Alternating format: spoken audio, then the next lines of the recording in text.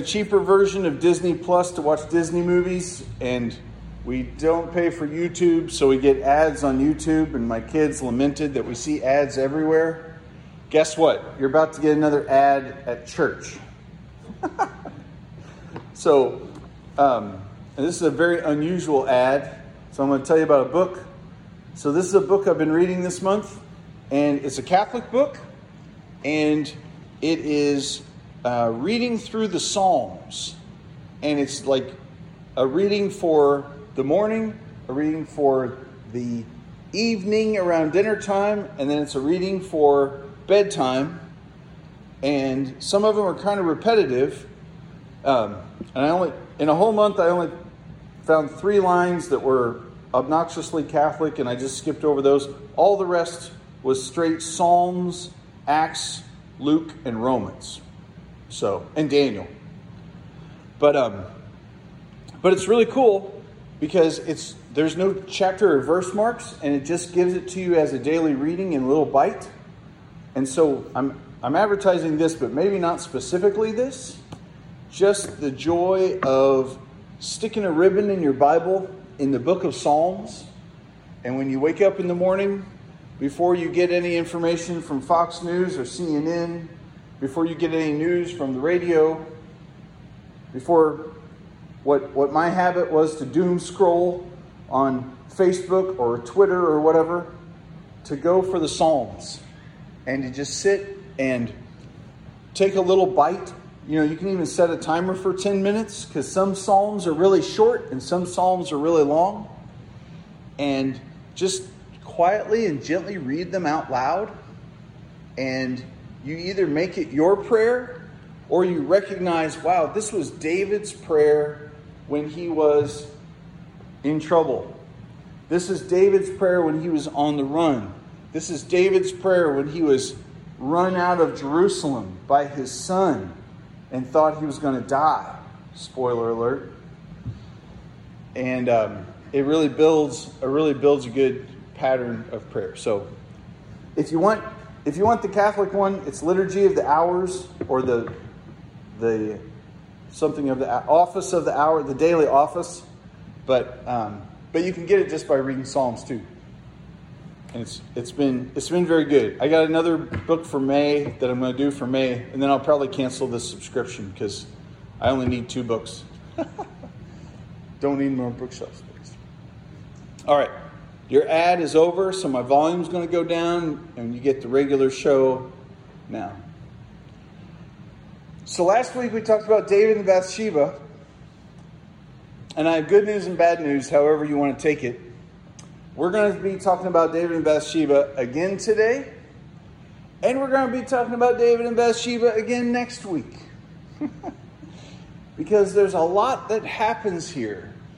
There is so much that happens here that some Bible commentators say that 2 Samuel 11 and 12 are the introduction or the preamble to 2 Samuel 13 through 20.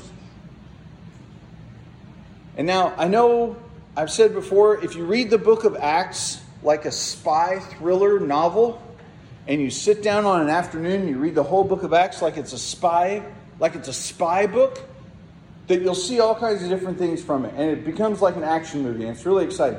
You could read the Gospel of Mark like it's an action movie, and sit down and read it in one reading, and you're like, wow, it is. Well, when I read that 2 Samuel 11 and 12 are the intro to 13 through 20, I looked over it like that, and it's convincing. That makes sense. Because the things that happen in 11 and 12 are going to get prophesied and judged and decided, and then we're going to watch it all happen from 2 Samuel 13, 14, 15, 16, 17, 18, 19, and 20. It all happens. Some of the stuff that happens in 2 Samuel 12 affects what's going to happen in 1 Kings chapters 1 through 11. So, David and Bathsheba is a really big deal. Okay? It's going to affect... Today we're going to be in Psalms. We're going to be in Romans. It is a massive event in the life of Israel, in the life of humankind, and in the coming and life of Jesus. So if I haven't oversold this enough, if I haven't bulked this up enough, 2 Samuel chapter 12. So he does all that. He does all the David and Bathsheba stuff. The very last verse of chapter 11. She became his wife, bore him a son, but the thing that David had done displeased the Lord. That is the first moment in all of David's life. Think about all the things that David has done. David has killed a whole bunch of people. David has wiped out countries. David has wiped out whole races of people. But this thing is the first thing that mentions it displeased the Lord. The Lord sent Nathan to David. Nathan is David's prophet. He came to him and he said, there were two men in a certain city. All right, so he starts with the story. Sometimes Nathan would come. You know how if you got a problem, and it's like a big problem, you can call your senator and you can say, I want to tell my senator, blah, blah, blah, blah, blah, blah. Or this happens in our case, we got a problem in the city, bumpy roads, whatever it is, we write the mayor's office. Actually, I didn't write the mayor's office. I called the sewer, and the sewer said, you should call the mayor's office. And then I called the mayor's office, and I got to go in to the mayor's office and tell them this thing about our water, blah, blah, blah. Sometimes people would have a thing happen, and they would talk to whoever they could talk to that was in the king's court. So when Nathan comes in to King David to tell him this story, this was not out of the ordinary. And David doesn't know if Nathan is being a prophet or if Nathan is just telling the thing that happened in his neighborhood. Okay? So we know the end of the story. We've heard this a million times. But David doesn't know if this is actually real. He probably does not suspect that Nathan is prophesying. There were two men in a certain city, one rich and the other poor. The rich man had very many flocks and herds, but the poor man had nothing but one little ewe lamb, which he had bought, and he brought it up, and it grew up with him and his children. It used to eat of his morsels and drink from his cup and lie in his arms, and it was like a daughter to him. Now there came a traveler to the rich man, and he was unwilling to take one of his own flock or herd to prepare for the guest who had come to him. But he took the poor man's lamb, and he prepared it for the man who had come to him. So this little story is, it's not isolated. So it's not in Levitical law, it's in Bedouin tribal rules of like sayings and tradition. That if a guest comes to you and you don't have a lamb, hospitality is such a big deal that you are allowed to go to a rich person and say, hey, rich person, I have a guest and you have a whole bunch of lambs and I don't have one. Can I have one? And under the tribal code of just rules and assumptions, the rich man would give the poor man a lamb because hospitality is so important. So David would be familiar with this sort of rules of the desert kind of thing. That it was a common thing. If you had a guest, the guest is really important. Now, people that keep sheep, people that kept sheep in David's day, people that kept sheep for hundreds of years before David, they would often have all their flocks, and then they would have a favorite. Just like your kids, right? That's a joke. You would have one that was your favorite. And this one sheep would live in your house, almost like we have dogs. I mean, they all thought dogs were disgusting. So you'd have one sheep, and that sheep would be in your house and in your business. And it would sit with you while you sat around the fire. All the other sheep are out in the field and blah, blah, blah, and they're grazing. But you'd have that one that's like your favorite. And you would take care of it. And yes, it would eat from your table. And yes, you would feed it. And yes, you could, just like this guy, he would lie in his arms, drink from his cup and lie in his arms. And if you had a sheep like that and a guest came, you were permitted to still go to the rich man and get a lamb, because you should not kill your pet sheep. Isn't that wild? So they had a difference between a pet sheep that was your pet, that was close to you, that would lie in your arms, that would eat at your table, and just your sheep for eating. And so, under their laws of the desert, shepherd's rules, it was okay for a poor man to go to the rich man and say, I need a sheep. Will you give me one? The rich man gives him a sheep, because now it's showing off the rich man's hospitality and the rich man's generosity. He's so rich, he can give a sheep to any poor person that needs it when they receive a guest. Right? It's all honor. It's all good. And so when Nathan tells David this story, everything makes sense. You got the rich man, he's got a whole bunch of sheep. You got the poor man, he's got the sheep that he loves, and wait a second. The rich man did what? This is just outrageous. This is so wrong. For the poor man, did you notice he even says the poor man went out and bought it? How does a poor man have money to buy a sheep? How does a poor man have money to raise a sheep? I think about this whenever I see a homeless person or a poor person with a dog.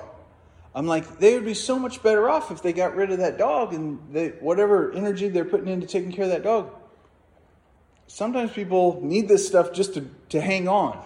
There are people that have, just by taking care of a dog, that gives them enough responsibility that they don't give up on themselves. Right? So here's this poor man. He bought a sheep. He spent money that he probably didn't really have. And he's cared for it. And it's light in his arms. I think that's rain. It doesn't usually rain on Sunday morning. So this is such a tender thing. The other thing that's kind of gross is when he says he took the man's lamb and fed it to his guest, the emphasis is on he slaughtered that man's lamb. He killed it dead. So it's not just that he took the poor man's sheep. It's that he took the poor man's sheep and butchered it and ate it. Ugh. David's anger, this gets wild. Verse 5, David's anger was greatly kindled against the man. And he said to Nathan, as the Lord lives, the man who has done this deserves to die. And he shall restore the lamb fourfold, because he did this thing and because he had no pity. David is furious. Ugh. What's wild, it says he deserves to die. That is one way it could be translated. That is the way it's translated for church people that don't want to see cuss words in their Bible. Okay? It is just some of the nastiest, hateful. He is like, he is a son, he is an offspring of hell. It is just some of the most aggressive, condemning. He's like a son of death. I think literally it is a son of death. But it gets a whole lot worse the more you pick it apart. It's like, it's not that he deserves to die. It's that he is creating death. He is creating death. He is spawned offspring of death, and he is creating more death. That is who this person is. But we know the whole story, right? Here's the other crazy thing, is that we also know that David is a prophet. And in the Psalms, he says things that Jesus himself would say. He prophesies things predicting the future and saying things that people will say in the future. Do you remember this guy in the trial of Jesus where the guy says, let's kill this guy because it's better for one person to die than for a whole nation to die. And Luke gives this little commentary. He says he did not know he was prophesying because it's better for Jesus to die than for a whole nation to die, right? David did not know that he was speaking prophetically. He says, this man is an offspring of death, and he is going to cause more death. And he will restore the death of this lamb 4 times over. Because he did this thing and because he had no pity. I'm not going to tell you how it all plays out, but I'm going to tell you David is prophesying, and it will come true.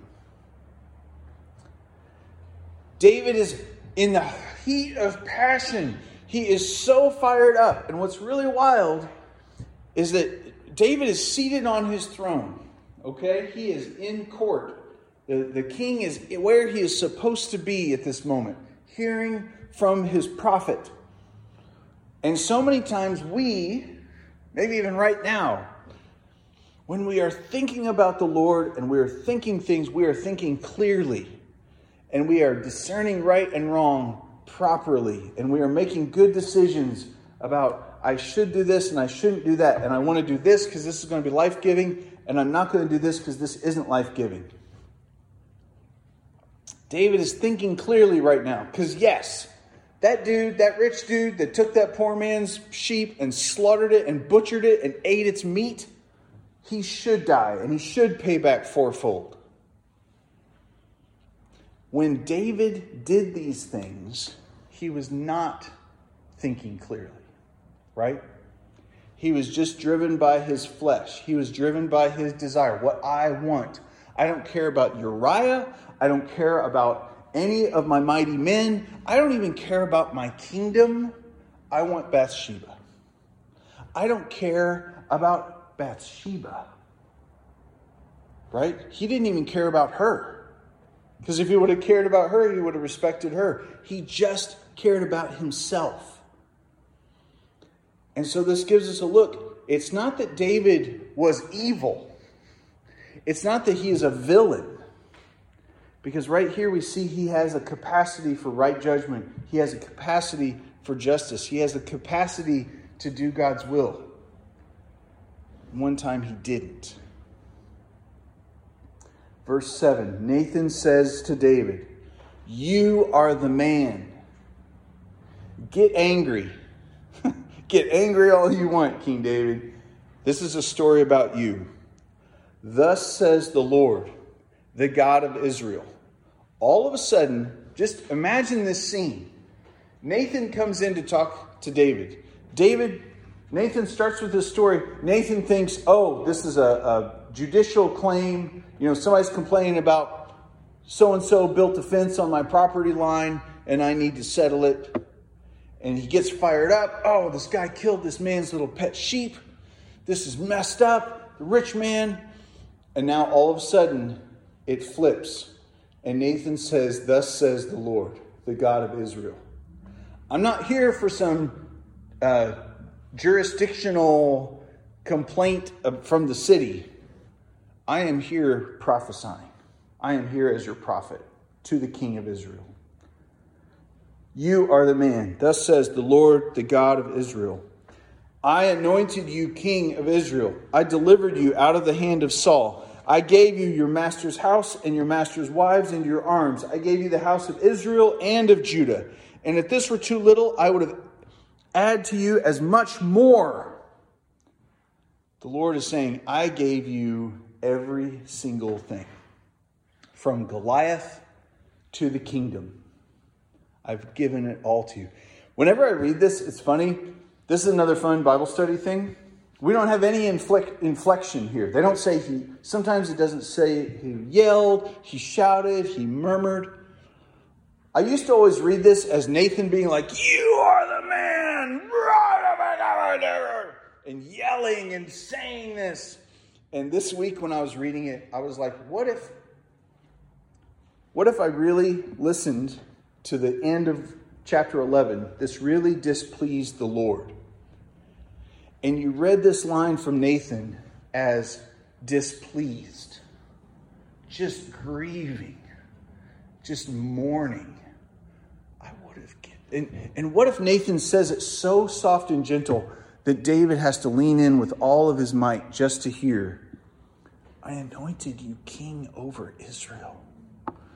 You know, like you can read it different ways because we don't know how he said it. And all of a sudden you're like, wow. If this were too little, I would add to you as much more. If that wasn't enough for you, I would have given you even more land. Can you imagine Israel? Like, God could have given David all of modern day Iran, all of modern day Syria. If God wanted David to have all of that, God could have given all of that land to David. Why have you despised the word of the Lord to do what is evil in his sight? You have struck down Uriah the Hittite with the sword, have taken his wife to be your own wife, and you killed him with the sword of the Ammonites. Oh, so this is like a curse on top of a curse on top of a curse, right? It's not that you were so messed up and wrong, David, to kill somebody to get their wife. It's not that you were so messed up and wrong that you ordered somebody, because how many times has David done that, right? The people come and David says, "Hey, kill him." It says David ordered the young man to kill him, and they killed this guy or they killed that guy. David didn't do it with his bare hands. He didn't order one of his men to do it. He used the Ammonites to do it. Like, this is like Ammonites. Like, you used an enemy of Israel. You used these Gentiles, you used their strength and their might to kill one of your own men. It just makes it that much worse, right? So when we do things in our flesh, New Testament talks a lot about our flesh. The best definition of it is when we do it without God's power and we do it on our own power. That's when we live by the flesh. When we live by the Spirit, that's when the Holy Spirit is guiding us to do something. Sometimes we even get what we want when we walk by the Spirit. But if we want what we want and we go after it in our flesh, we go after it in our own way, it's okay, God, you sit over there, I'm going to go handle this, God, I don't need you for this, I can do this my own way. That's living by the flesh.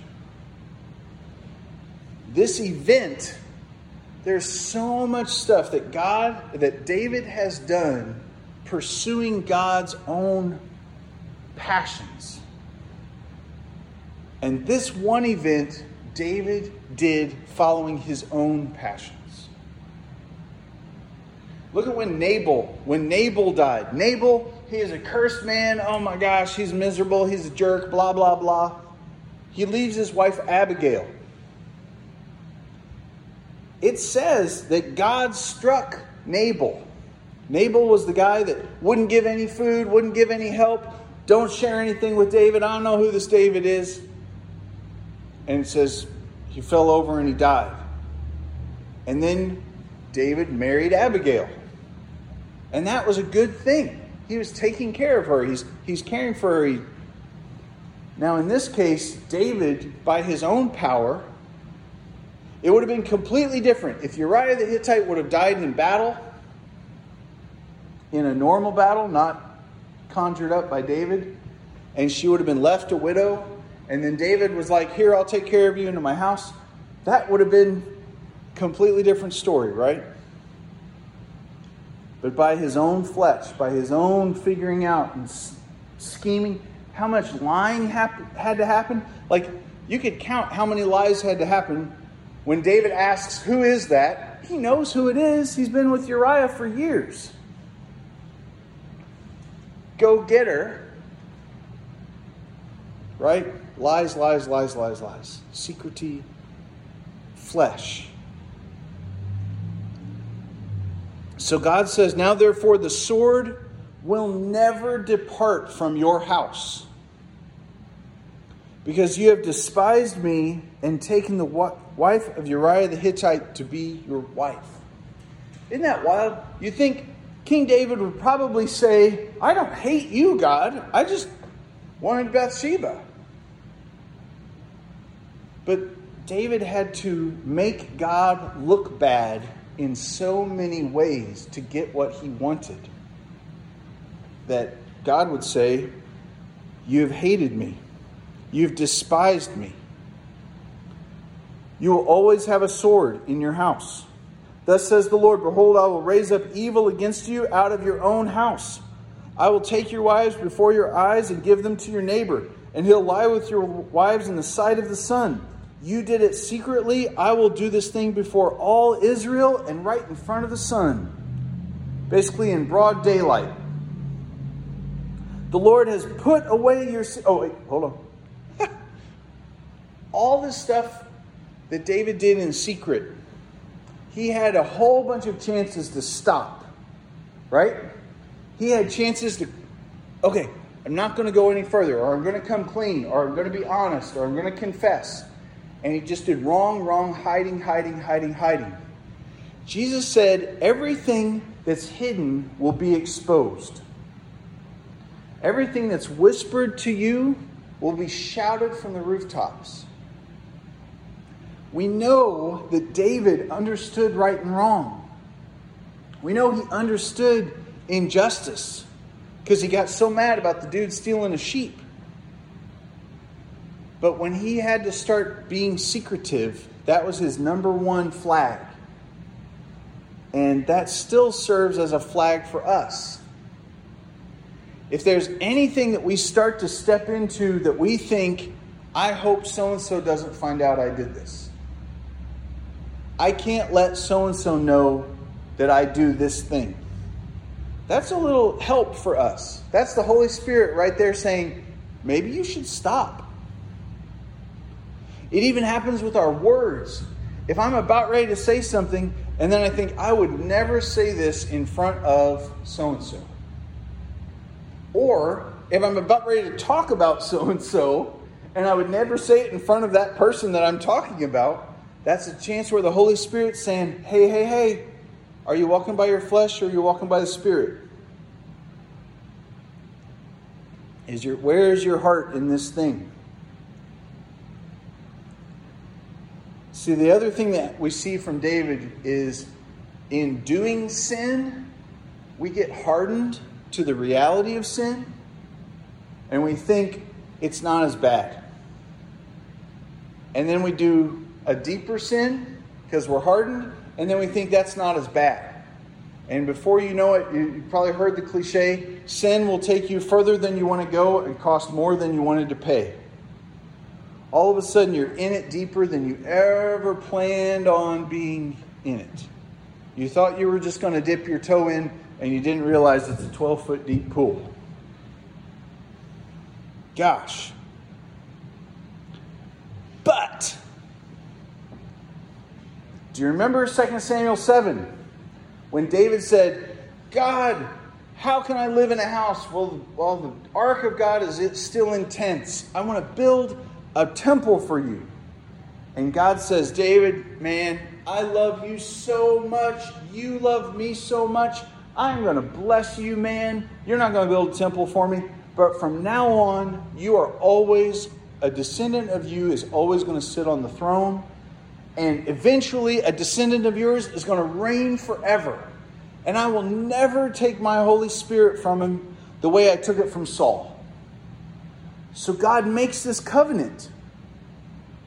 God makes a promise to David in chapter 7. Chapter 12. Does God say, too bad that covenant only counted as long as you were perfect. No. God made the covenant, and he keeps the covenant. David says to Nathan, I have sinned against the Lord. David realizes, whoa, everything I did was against God. It wasn't just against Uriah. It wasn't just against Joab, making him lie. I have really sinned. And Nathan says, the Lord has put away your sin. You shall not die. Put away your sin. Guess how that translates? The Lord has taken your sin and assigned it to another person. Can you believe Jesus gets mentioned in 2 Samuel chapter 12? A transfer of your sin has happened. You will not die. Wow. You guys, the Lord, all these prophecies that David says, all these psalms that he writes, praying that would be the words of Jesus, even when Jesus is dying on the cross. David gets told by God, your sin has been transferred. I think David knew what he meant. He says, you will not die. Nevertheless, because of this deed, you have scorned the Lord. Some translations, you might have a little footnote. Basically, by scorning the Lord, you have made God look really bad to all the unbelievers. This happens in the United States right now, right? How many people will not be Christians and don't want to hear about Jesus? Because some Christians have made God look really, really bad. That people don't even want my Jesus because of my lifestyle does not reflect Jesus. How many people, the news, I don't want to blame the news because the people did it. But there will be some scandal of church leadership, and this church leader or that church leader will do a horrible, horrible thing on the level of David and Bathsheba. And everybody says, well, why would I want to go and be led by a preacher who did this terrible thing? And I think people are right to ask that question. Why would they want to follow somebody who is doing these evil, secretive things, right? The Lord has put away your sin. You shall not die. Nevertheless, because of this deed, you have utterly scorned the Lord and made the Lord look bad in the eyes of all the other nations. The child who is born to you shall die. Yikes. This kid that's born to Bathsheba is not going to stick around. And this is hard because, oh my gosh, God is going to, what did this kid do, right? I think what's great to think about in this is that there's no point where we know that this child suffered any. That gives me a little bit of comfort in this confusing thing. It also gives me some comfort, and I'm just going to skip ahead. When David says, I will go meet him, but he will not come to me. David says of this child. When people die, a lot of times people will say, God took him. God just wanted him more than we did. And it's never a good time to correct that, but I always want to correct that. That God receives people, God does not take people. Death takes people. Death takes, and God will defeat death and give all people back. So it's comforting and it's awesome to think of God taking somebody, but I really want you to think differently of God receiving, not taking. 1 Peter says, precious in his sight is the death of God's saints. Throughout the scriptures, you'll see where when somebody dies, sometimes God is even sad. It'll say, that God was sad that person died. Because death is an enemy. Death is going to get stomped on and its teeth are going to get kicked in. Death is bad. And God, Jesus, defeats death and brings people back to life. So in this case, I don't know. This is a hard thing. This child dies. But what it also says to me is God takes sin really, really seriously. I mean, look at what David did. David lived by his flesh for probably several hours, and he ruined the life of Uriah. He ruined the life of Bathsheba. He just messed it up for a whole lot of people. And there are a lot of people that suffer from sin. But, this is verse 23, by the way. Now he is dead. Why should I fast? Can I bring him back again? I shall go to him, but he will not return to me. We're going to talk more about it next week. We're going to talk more about what all happened. But the thing to really camp on today is that David knew what he was supposed to do. He knew the right thing because he was mad at the rich man, right? But he did wrong. And later, the Apostle Paul in Romans 7 would write, "We know that the law is spiritual, but I am of the flesh. I'm sold under sin. I do not understand my own actions. I don't do what I want, but I do the very thing I hate." I can know what is right to do, and I can still mess up and I can still commit sin. If I do what I don't want to do, I agree that the law is good. God isn't wrong. God's right. I'm the one doing wrong. It's no longer I that do it, but sin that dwells in me. I know that nothing good dwells in me, that is in my flesh. There it is right there. I can't do anything good by my own power and my own will. But by doing God's will, everything I do is good. Whoa. And when I mess up, and when I fail, and I will keep on failing, God has transferred my sin to somebody else. And that was Jesus on the cross. And so with Jesus bearing my sin, defeating death, I don't have to be afraid of death, because I'll get raised from that on the last day. I don't have to be afraid of judgment, because all of the judgment there is fell on Jesus on the cross.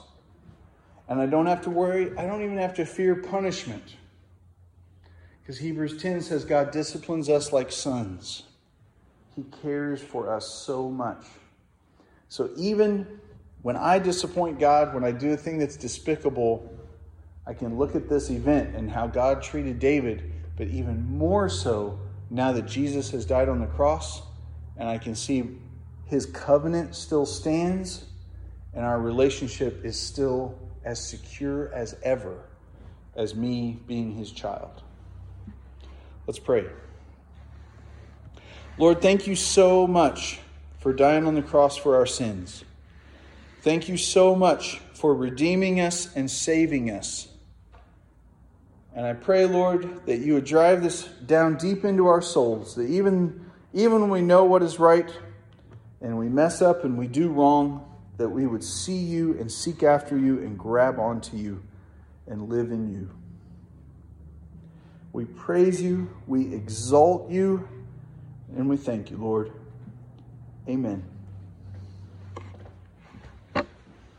So, church, go get him, seek the Lord, and live by the Spirit, and hold on to him when you mess up. God bless you. Turbo Church.